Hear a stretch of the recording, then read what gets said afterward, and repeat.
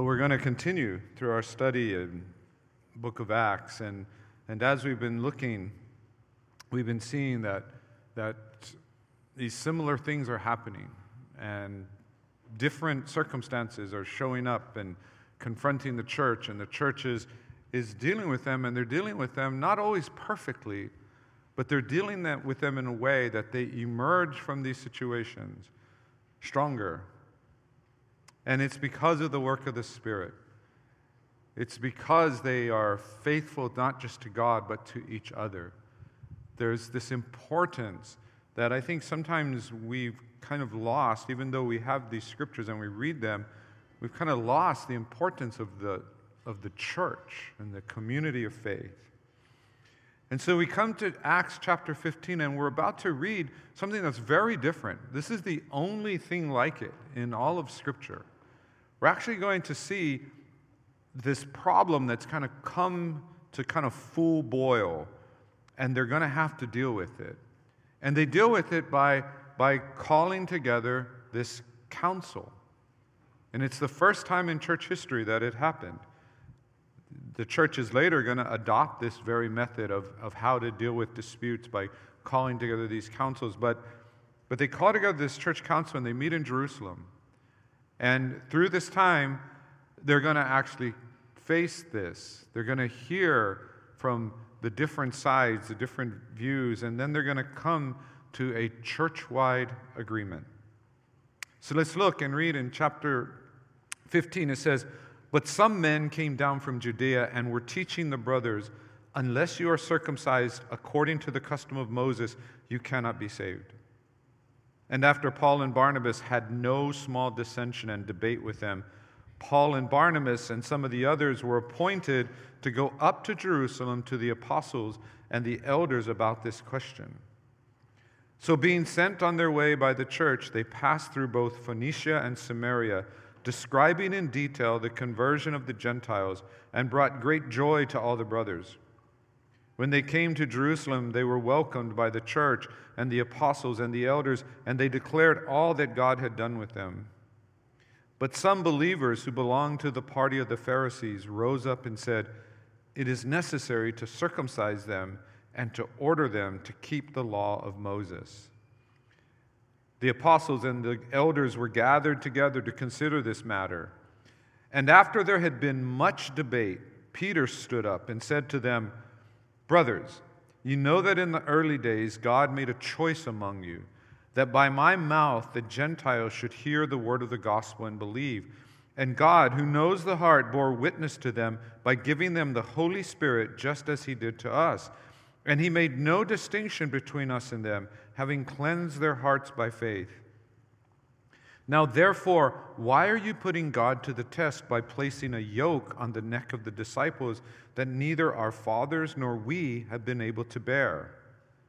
But we believe that we will be saved through the grace of the Lord Jesus, just as they will.' And all the assembly fell silent. And they listened to Barnabas and Paul as they related what signs and wonders God had done through them among the Gentiles. After they finished speaking, James replied, 'Brothers, listen to me. Simeon has related how God first visited the Gentiles to take from them a people for his name.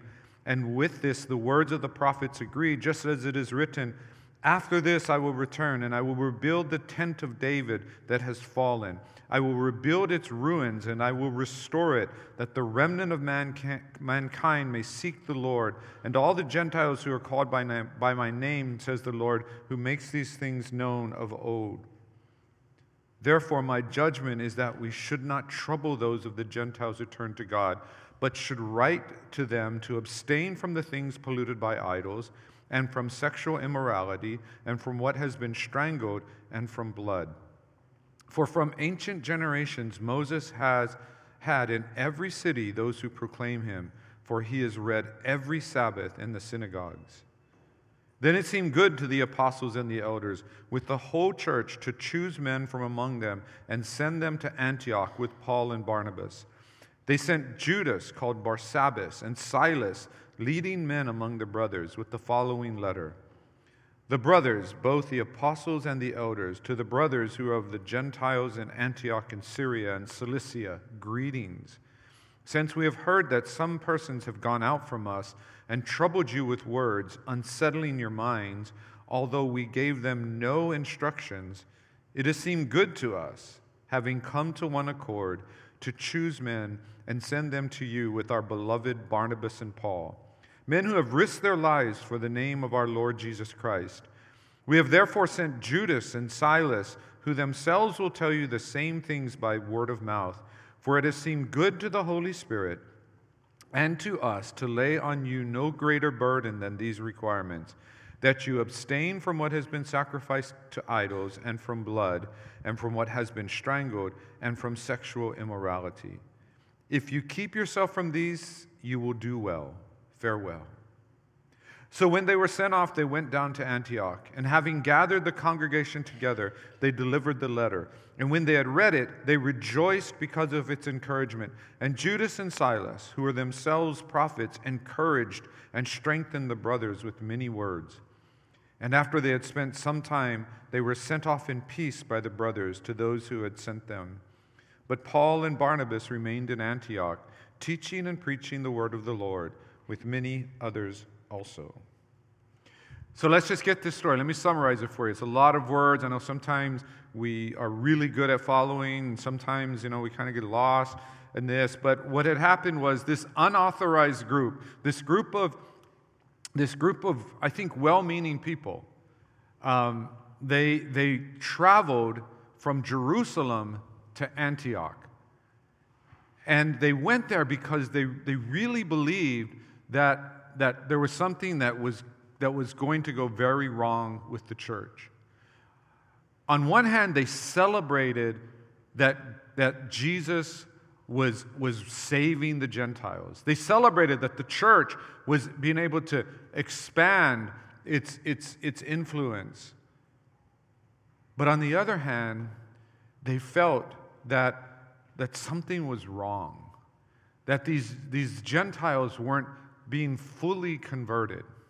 And to be fully converted, they needed to be fully converted to Judaism. And so they mean well. They want to try to fix things. Perhaps they've tried to have these arguments in Jerusalem. Perhaps the leadership in Jerusalem wasn't strong enough. Maybe they were. We don't know. But here's what we do know. They care about this so much that they're going to go to Antioch. It's a 250-mile journey. It's going to take them at least a month. This isn't like, they're just going to get online and say, hey, all you Gentiles should be circumcised. They're not just going to show up at a church business meeting and say, we should circumcise, have these Gentiles circumcised, and then go back home. No, it's a month journey there and a month journey back. They really believe that what they're saying is true. In fact, they are kind of being held up to what's going to come later on, more so in the church. But it's the person that kind of understands Christianity and teaches. They kind of understand it. They sort of understand. But now they feel like what they sort of understand is superior to what the people who fully understand. And they begin to teach. And part of the issue, which we're going to eventually see, is that they can only accept these very radical claims. Make no mistake, Christianity is radical. It is revolutionary. It is not simply like, okay, I'm going to basically continue being the same person I am, and I'm just going to throw some beliefs in and maybe change what I do on Sunday morning, or maybe just, try to be a little better person than I am. When you have a faith, when you have a religion that talks about transformation, that talks about being made new, not becoming new over time, not, if you keep doing these different things, you can earn your way to newness. But no, when you have faith in Jesus Christ, when you confess your sins, you are made new in that moment. This is a radical claim. And what we need to understand is when Paul will later write, when he'll later write about how we are new creations, he means we are new in every possible way. But the problem that Christians back then and Christians today have is we only want a partial transformation. We only want some of us to be made new, just part of me to be made new. But, God, frankly, leave the rest alone. And they're not willing to accept these radical claims. And I love the way Luke writes it. He writes it in this kind of, he's using this literary device called understatement. But he's like, there was no small dissension. No small dissension means there was a really big fight. The big argument, a debate. No small dissension. And what Paul and Barnabas know, and what we can see just simply from the geography, this is a huge issue. Paul and Barnabas know these guys traveled 200 plus miles, took them a month. We're going to have to do the same. And I want you to see that as this kind of gets unpacked more and more, we sometimes see this simply as an ethnic issue. There are certainly undertones of that there. We know the Jewish people and the Gentiles didn't get along, that there were things that the Gentiles did that the Jewish people found repulsive. Some of them were sinful, and they're going to be mentioned. But some of them weren't sinful, they were just different. But it's not at its heart an ethical issue. At its heart, it's a gospel issue. The problem is not simply what this group wants these Gentiles to do. The problem is that if those things are accepted, and they're accepted for the reasons that this group is saying, that it's actually going to destroy the gospel. And so that's what happens at first, and then it needs to be dealt with. So Paul and Barnabas go back, and I'm assuming these other guys go back, but Paul and Barnabas aren't like in a hurry. They make that month-long journey even longer. They stop along the way. It even gives us 2 places that they stop, and they talk about in Phoenicia and Samaria, they talk about, hey, this is what's been happening. This is what God did during our missionary journey. This is what he's doing in Antioch. This is what he's doing in Cyprus. And they get there, and they have this council. Again, it's called the Council of Jerusalem. The leaders are there. All the people that we've met, and then some that are kind of new. But they're there, and they're there to sit and talk about this, to discuss it. And it seems like a lot of arguments were presented. And if you've ever been in situations like this, whether they're in church or outside, maybe you're like a mediator of sorts or in your business or whatever, but you'll hear all these things, but there's always that person, and maybe it's you sometimes. You're the person who can cut through all of the talk and really get to the heart of the matter. And get the conversation focused on the heart of the matter, instead of talking about all these other things that are out here. And that's what we're going to see here. We're going to hear what Peter says. We're going to hear what James says. We don't get to actually know what Paul and Barnabas says in this situation, but we know that they also speak to it. They center in. And these are all really important people. We're later going to learn that when they get to the Council of Jerusalem, when they get to Jerusalem, the group that now is being identified, and we don't know that it's the same group that went on its own, but we see that their view is supported by the Pharisees who had become Christians. Well, guess what? One side has Pharisees, the other side has a Pharisee too, and that's Paul. We see Barnabas, and Barnabas was one of those guys everybody loved and everybody trusted. And so there's Barnabas. And we have Peter. Peter, we don't know what's happened to John at this point, but Peter and John were the undisputed leaders of the Jerusalem church. But as the Jerusalem church becomes more and more established, they start to go out more and travel more. And then James, and this is not the James the apostle. If you remember a couple weeks ago, we read about how he had been killed. But this is James, the brother of Jesus, had become a leader in the church. And they're all really important. We've met Peter, we've met Paul and Barnabas. James even more so is important in this. And it's important when he's the one who proposes the solution.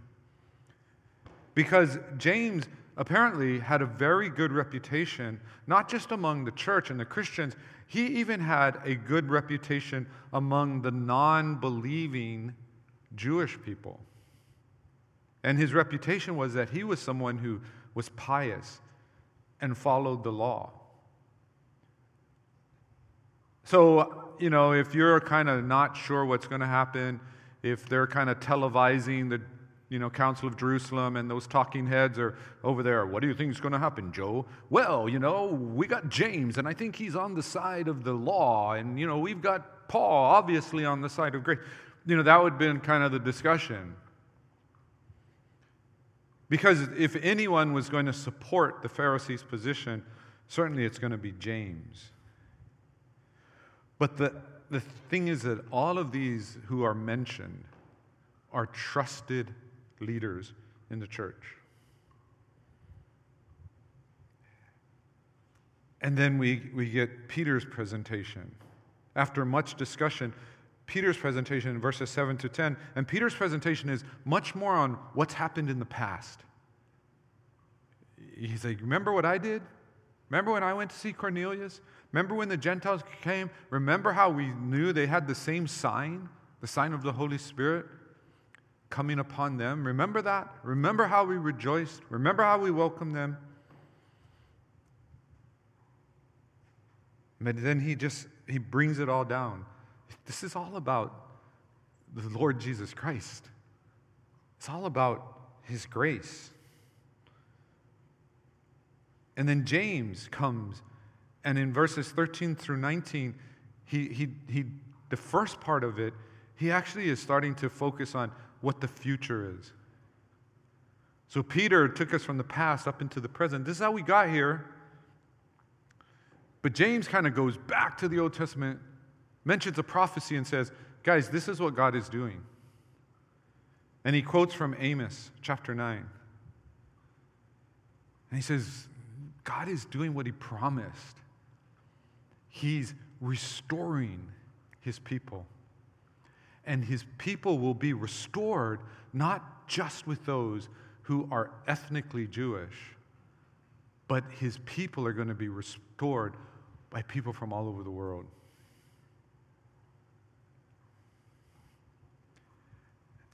And what the legalists, what they failed to understand is they failed to embrace the full implication of the gospel. The gospel was not just about this being a kingdom of God's kingdom of Jewish people, or God's kingdom of Gentile people who have become Jewish in faith and practice and culture.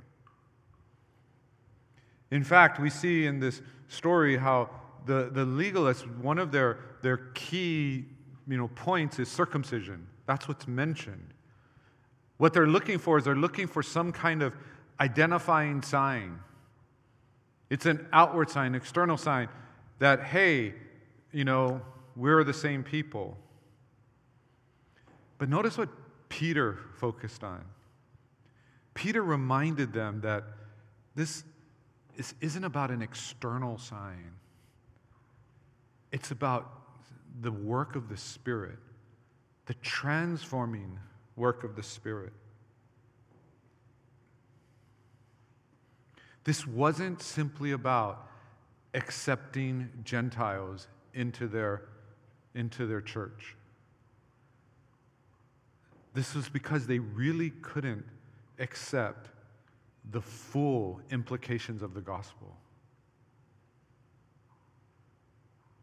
They couldn't accept that God was going to make his kingdom with Gentiles who kept eating Gentile food and kept wearing Gentile clothes and kept talking like Gentiles. They couldn't accept that. And because they couldn't accept it about Gentiles, they really couldn't accept it about themselves. They couldn't even raise the possibility. See, and again, this is context, right? For us, like, if all this time in our culture, in our time, if all this time our church had practiced this view that if you really wanted to be a Christian, you couldn't eat bacon. And then I came today and said, I had a revelation from God. God said bacon's cool now. There would be loud cheering, celebrating. Oh, all of you who are secret bacon eaters could actually then be honest with us all. And the rest of us who smelled the bacon and wanted to eat it so much, now we're like, oh, we can eat bacon, and we'd be so happy. But understand, in their day, the Jewish people aren't celebrating because now they can have pork chops and bacon.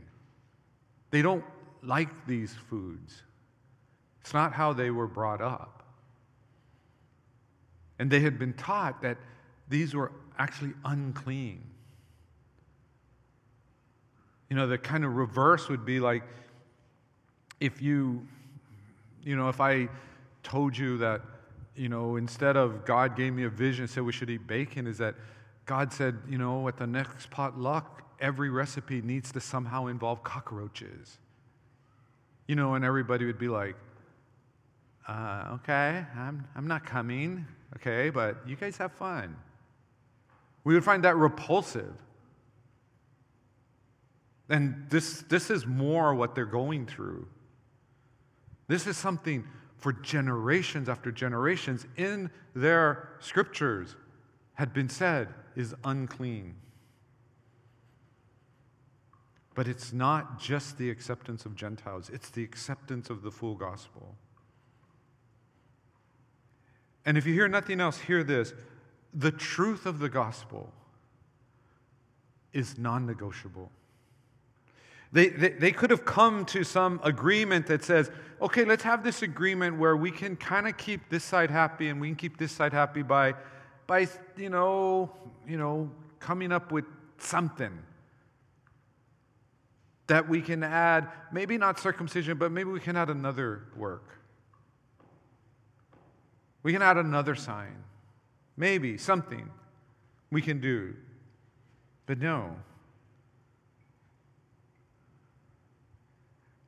And again, I think what we have much more in common with the Pharisees who are Christians, I think we have much more in common with them than we have with the Gentiles who become Christians. Because so many of us, we struggle with some claim in the gospel. We struggle with the idea of sin.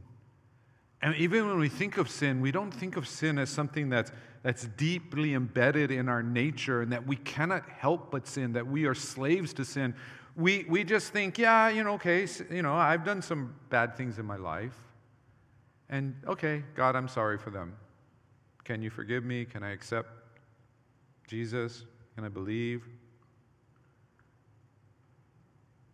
And if we don't really understand the depth and the tragedy and the horror of sin, we don't really understand the power and the beauty and the miracle of salvation by grace. Amen. We can't see it. But there's people that's what they want. And if you struggle with the idea of sin, you struggle with the idea of forgiveness. Some people want a church-free gospel. You know, they want to be able to come to Christ, but they don't want to necessarily have to be part of the church. And you can try really hard to read the church out of the Bible, but you're not going to have much Bible left. Part of becoming a Christian means we are part of the body of Christ. And being part of the body of Christ means being part of the local body of Christ. People have other, issues, like they don't like the fact that sometimes we don't have good enough rituals. We don't have good enough sacrifices. Like they want something. They want more external signs. And I have no problem with rituals. I have no problem with external signs if they reflect what's actually going on in our lives. But a lot of that comes out of this desire to somehow, I can do something that if I do it, then God is obligated to do something for me.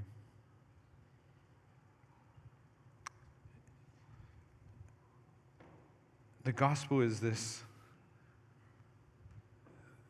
It is by God's grace. It is not because of how good you are or how good you will become. It is not what you deserve. You don't even deserve any version of God's salvation. You don't even deserve 1 ounce of it. Neither do I. It is God's grace.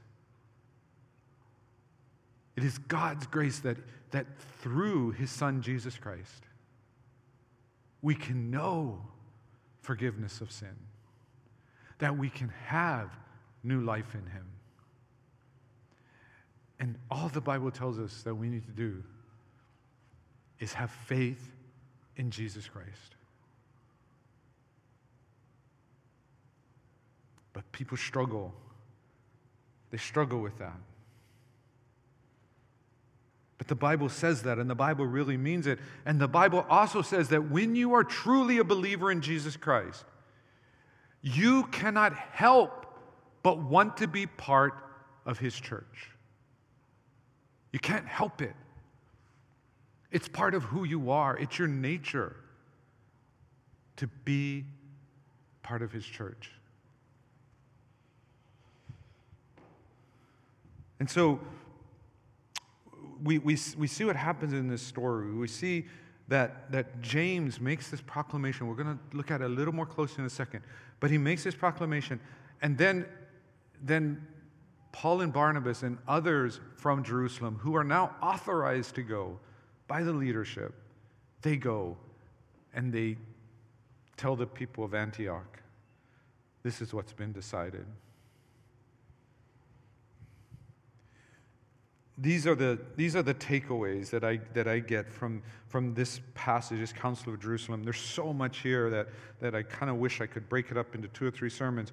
But just let me go through this somewhat quickly because it tells us something about His church. And the first thing is, His church knows what can and cannot be changed. His church knows what can and cannot be changed. Understand, there are things about who we are as Christians that has changed for 2,000 years, and rightfully so. None of you came this morning expecting me to speak in Greek. You didn't expect John to get up here and say, Kairete adelphoi, and all of you would have responded, Kaire. You didn't expect that. You didn't expect that we would be in someone's house. You didn't expect that everybody else would be wearing some kind of like toga-looking thing. You came here. It's different. It's different music. All of that's changed. There's something about when Christianity moves from culture to culture that a lot of those things, they're going to change. And even through time, from generation to generation, they're going to change.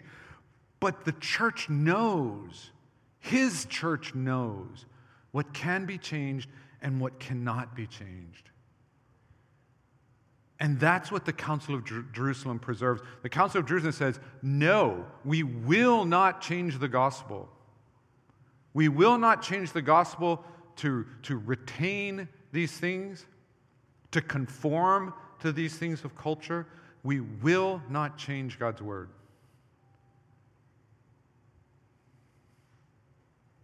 See, much can change about how the church looks, even how the church sounds.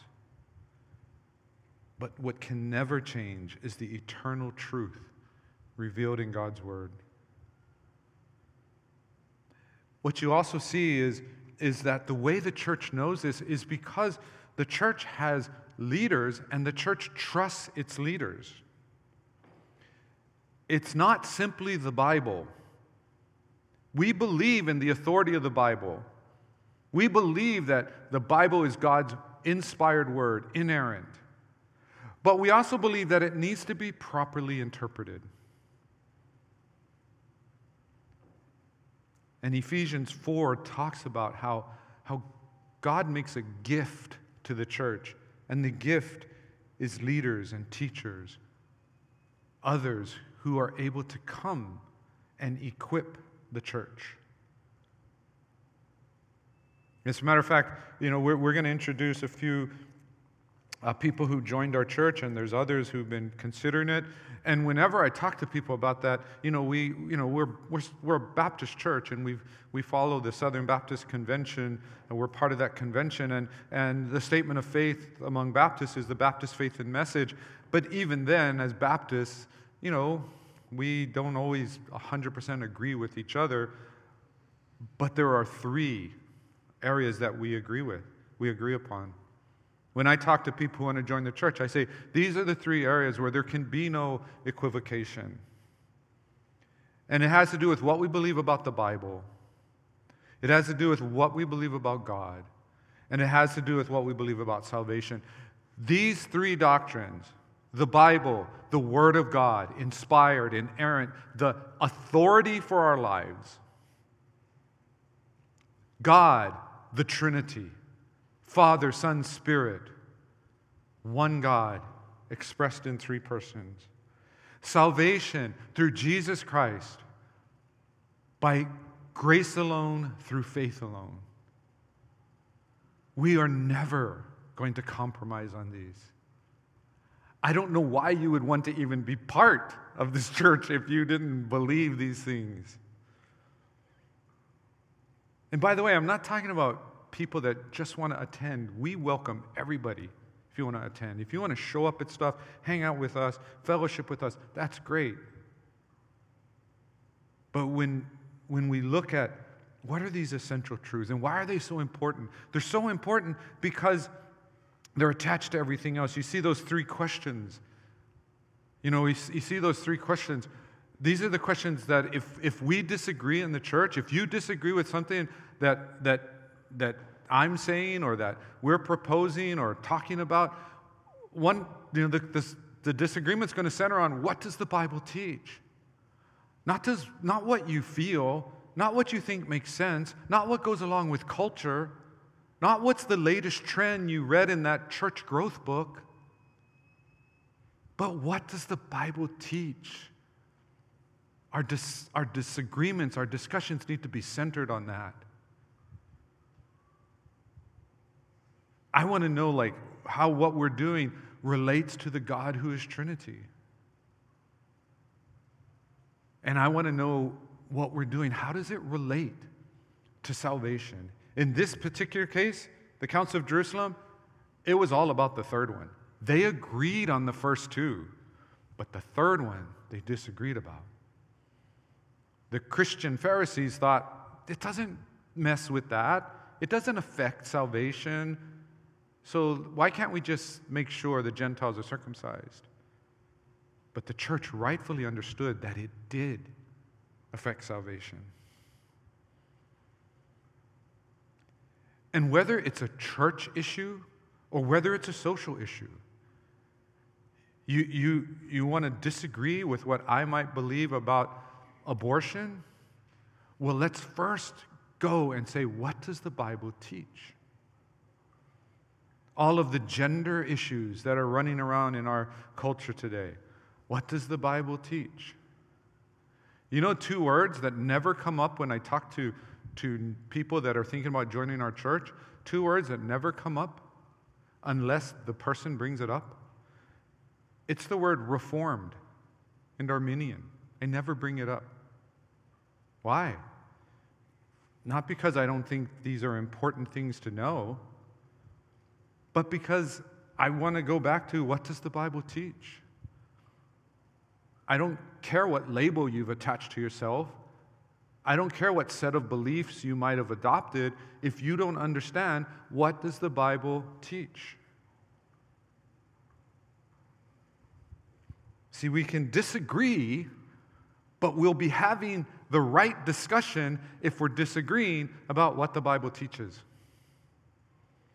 What makes it really hard is when we're not disagreeing about what the Bible teaches, we're disagreeing about what you think the Bible teaches, or I think the Bible teaches, and we're not willing to come together and really understand what the Bible teaches. Or when you're believing that it's because of this book you read, that's what the Bible teaches. Or it's the Bible plus that book. You know, we come up with all of our combinations. But when we're centered on what the Bible teaches, then our discussions aren't about just fitting in or giving in to culture. Our discussions aren't even just about growing the church numerically or just getting along, the ultimate problem of unity for unity's sake. But it's so that we know, if we're going to be people of God's Word, what does the Bible teach? And by the way, I think a full-orbed Christian needs to know about all of these issues, needs to understand what society and culture is saying and what it values. If we're going to serve and communicate the gospel in this world, we need to understand this world. If we're really going to love this world, we need to understand. But we need to do so without compromise. The second point, the church is always in danger from those who want to change the gospel. Always in danger. Understand, these Pharisees didn't even know, these Pharisee Christians didn't even know they were changing the gospel. They didn't know they were adding to it. They actually thought they were preserving, they were helping. And make this connection too. If you change the gospel, you will change the church.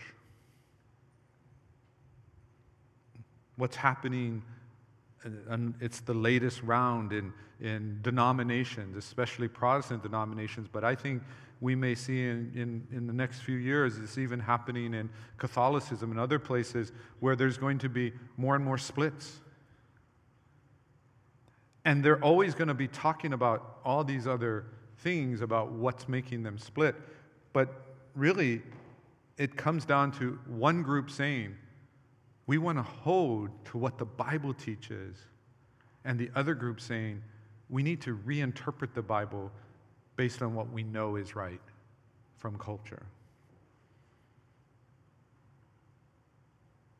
There's always people that are going to want to come in. And once you compromise Scripture, you will compromise the church, you will compromise salvation.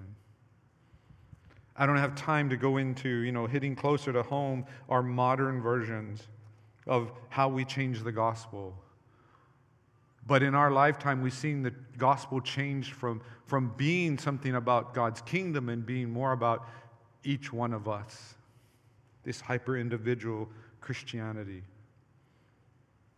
There's this growing anti-supernatural view that influences us, where it's hard for us to even accept the resurrection of Jesus Christ because we become so anti-supernatural. But it also shows up in a way that we don't acknowledge God working in our lives right now, and we think it's all about what we're doing and our effort. There's also pragmatism, this desire to produce numbers. And so we alter the gospel. We make it more marketable. We make it more, as John uses the term about that they use in church growth, attractional. It's like we have to sell Jesus to the masses. And so we have to carefully craft, and we don't want to talk about the demands, the sacrifice. Maybe we'll tell them that later, but we just want to make the sale.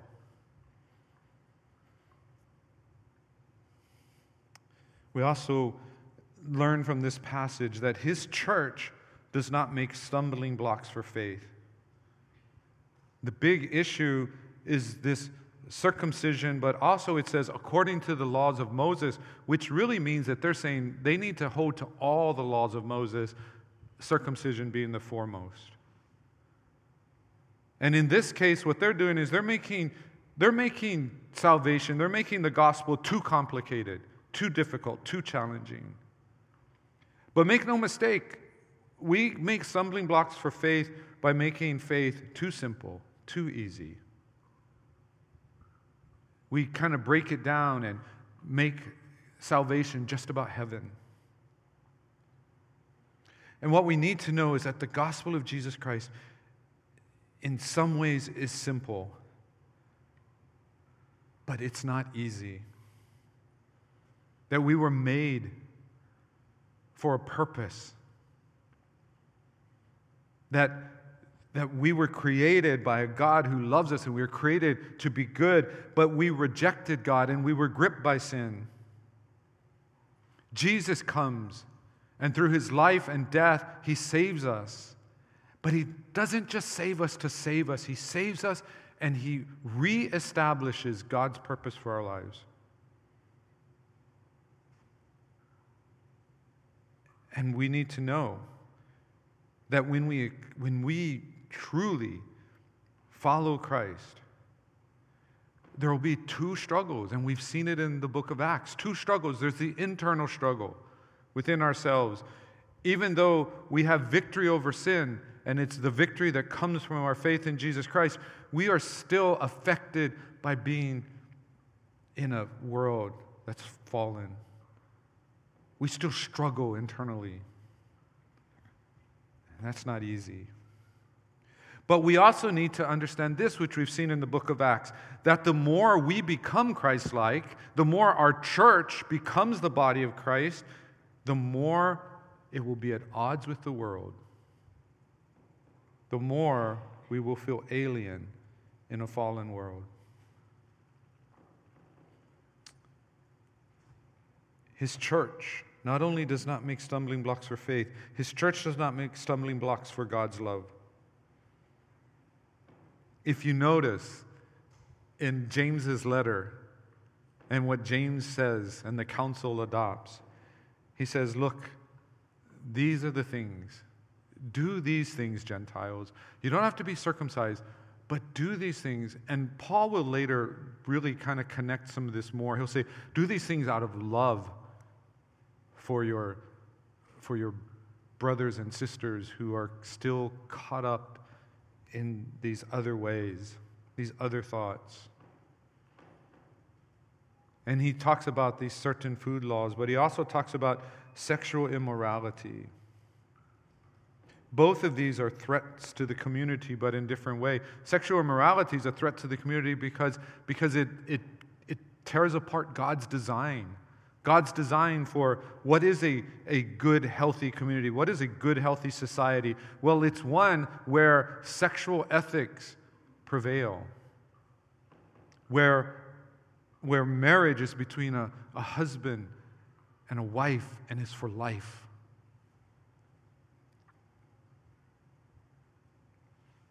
But these food laws, we go, well, how does that threaten?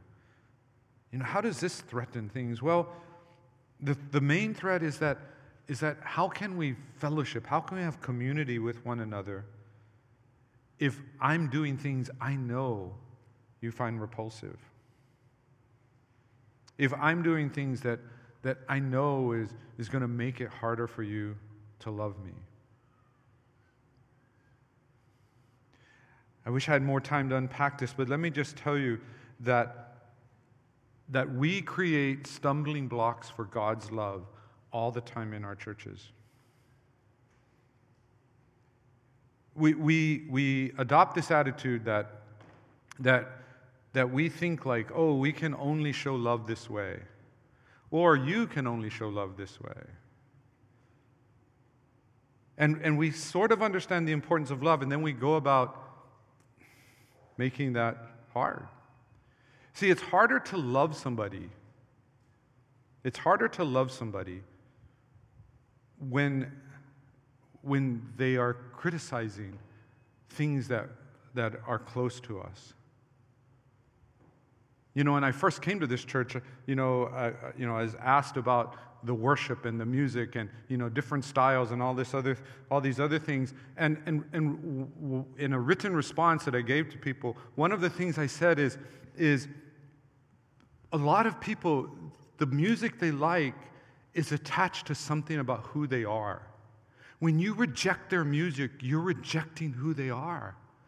And you can't see that. You just think it's about worship styles. You just think it's about types of songs. It's not, it's personal. And it hurts. We could go through the same list, and I grew up in an age when, only a certain part of society had tattoos and earrings. Women all had earrings. That was cool. But only certain part of society, men had earrings, and only certain part of society, men and women had tattoos. That's different now. It's different. It's not the same. But if I'm going to sit around and just criticize people who are that way, I'm actually criticizing something about who they are. How many times have you had a serious discussion like this when, I'll pick on one of my prejudices. If someone, a lot of you know, like in terms of music, I really have pretty wide taste, but I really struggle with country music. And if somebody came up to me and said, I just love when we do songs, that have a country feel to them. Rather than me just say, I don't like country music, right? Which is what we often do. What if I were to ask them, what is it about country music that you like? Why do you like it? Not so that I can counter their arguments, but so that I can learn more about who they are. I love the fact that people asked John about his tattoos, and John was able to express something about who he was, what his background is. Instead of just saying, I don't like this or I like this, why don't we ask? Why do you like it? That's what community is. That's how we get to know one another better. That's how we learn to appreciate one another. Because if you tell me that you love country music and you tell me why and it tells me something more about yourself, it's not necessarily going to make me love country music. I mean, I do have exceptions. Johnny Cash is okay. But it's not going to make me suddenly like your style of music, but it's going to make me understand you more. But we get caught up in that, and we make stumbling blocks for God's love. And it's one of the things that continues to plague the church. My wife and I Kauai has infected her with the hiking bug. So she wanted to go hiking yesterday evening. And as we were walking, we were talking about worship music even at this church. And frankly, as far as I'm concerned, I want everybody who comes to our church to feel welcome. I want everybody who comes to our church to feel like they belong, but I want them to feel like they belong not because of the kind of music we do. I want them to belong because, first of all, God's word is faithfully proclaimed. That it's not just the happy, good stuff, it's the hard stuff. It's not just the sin, guilt stuff. It's the blessing part. It's all of it. But I also want people to want to be here and to connect here because they know they are loved. And they are loved not by my love, your love, but by God's love. I think when that happens, you might even hear me sing along to a country worship song. Because it's not about how we dress. It's not about the music. It's not about all these other things. We make stumbling blocks for God's love, and that's what was happening here. And so they say, hey, Gentiles, look, these guys have gone out and say things are really important to us. Let's not be a stumbling block to their love. Last point, real quickly, and we've seen it throughout. This is what chapter 15 most tells us. His church works towards solutions that preserve the truth of the gospel and the love of God. They do both here. It's not an either or. They preserve truth. The gospel is not compromised. The word of God's not compromised. And they maintain unity. It's hard. We're not called to do either or. We're called to do both. And I think when we gather as a church, when we gather as people who come from many different backgrounds, who don't suddenly just start to conform to one type of person, when we still have those things that make us different and make us unique, that of course aren't sin, when we have those things, it displays the love that we have for each other, but it also talks about as a witness, evidence of the transforming power of God's word, of his gospel. But that's what his church does. And that's what I hope our church does. We always do. It's not hard. You saw no small dissension, arguments, debates. There probably were still people in the Pharisee party that weren't happy. But by and large, it says many on all sides came together and said, this is right. This is the way forward.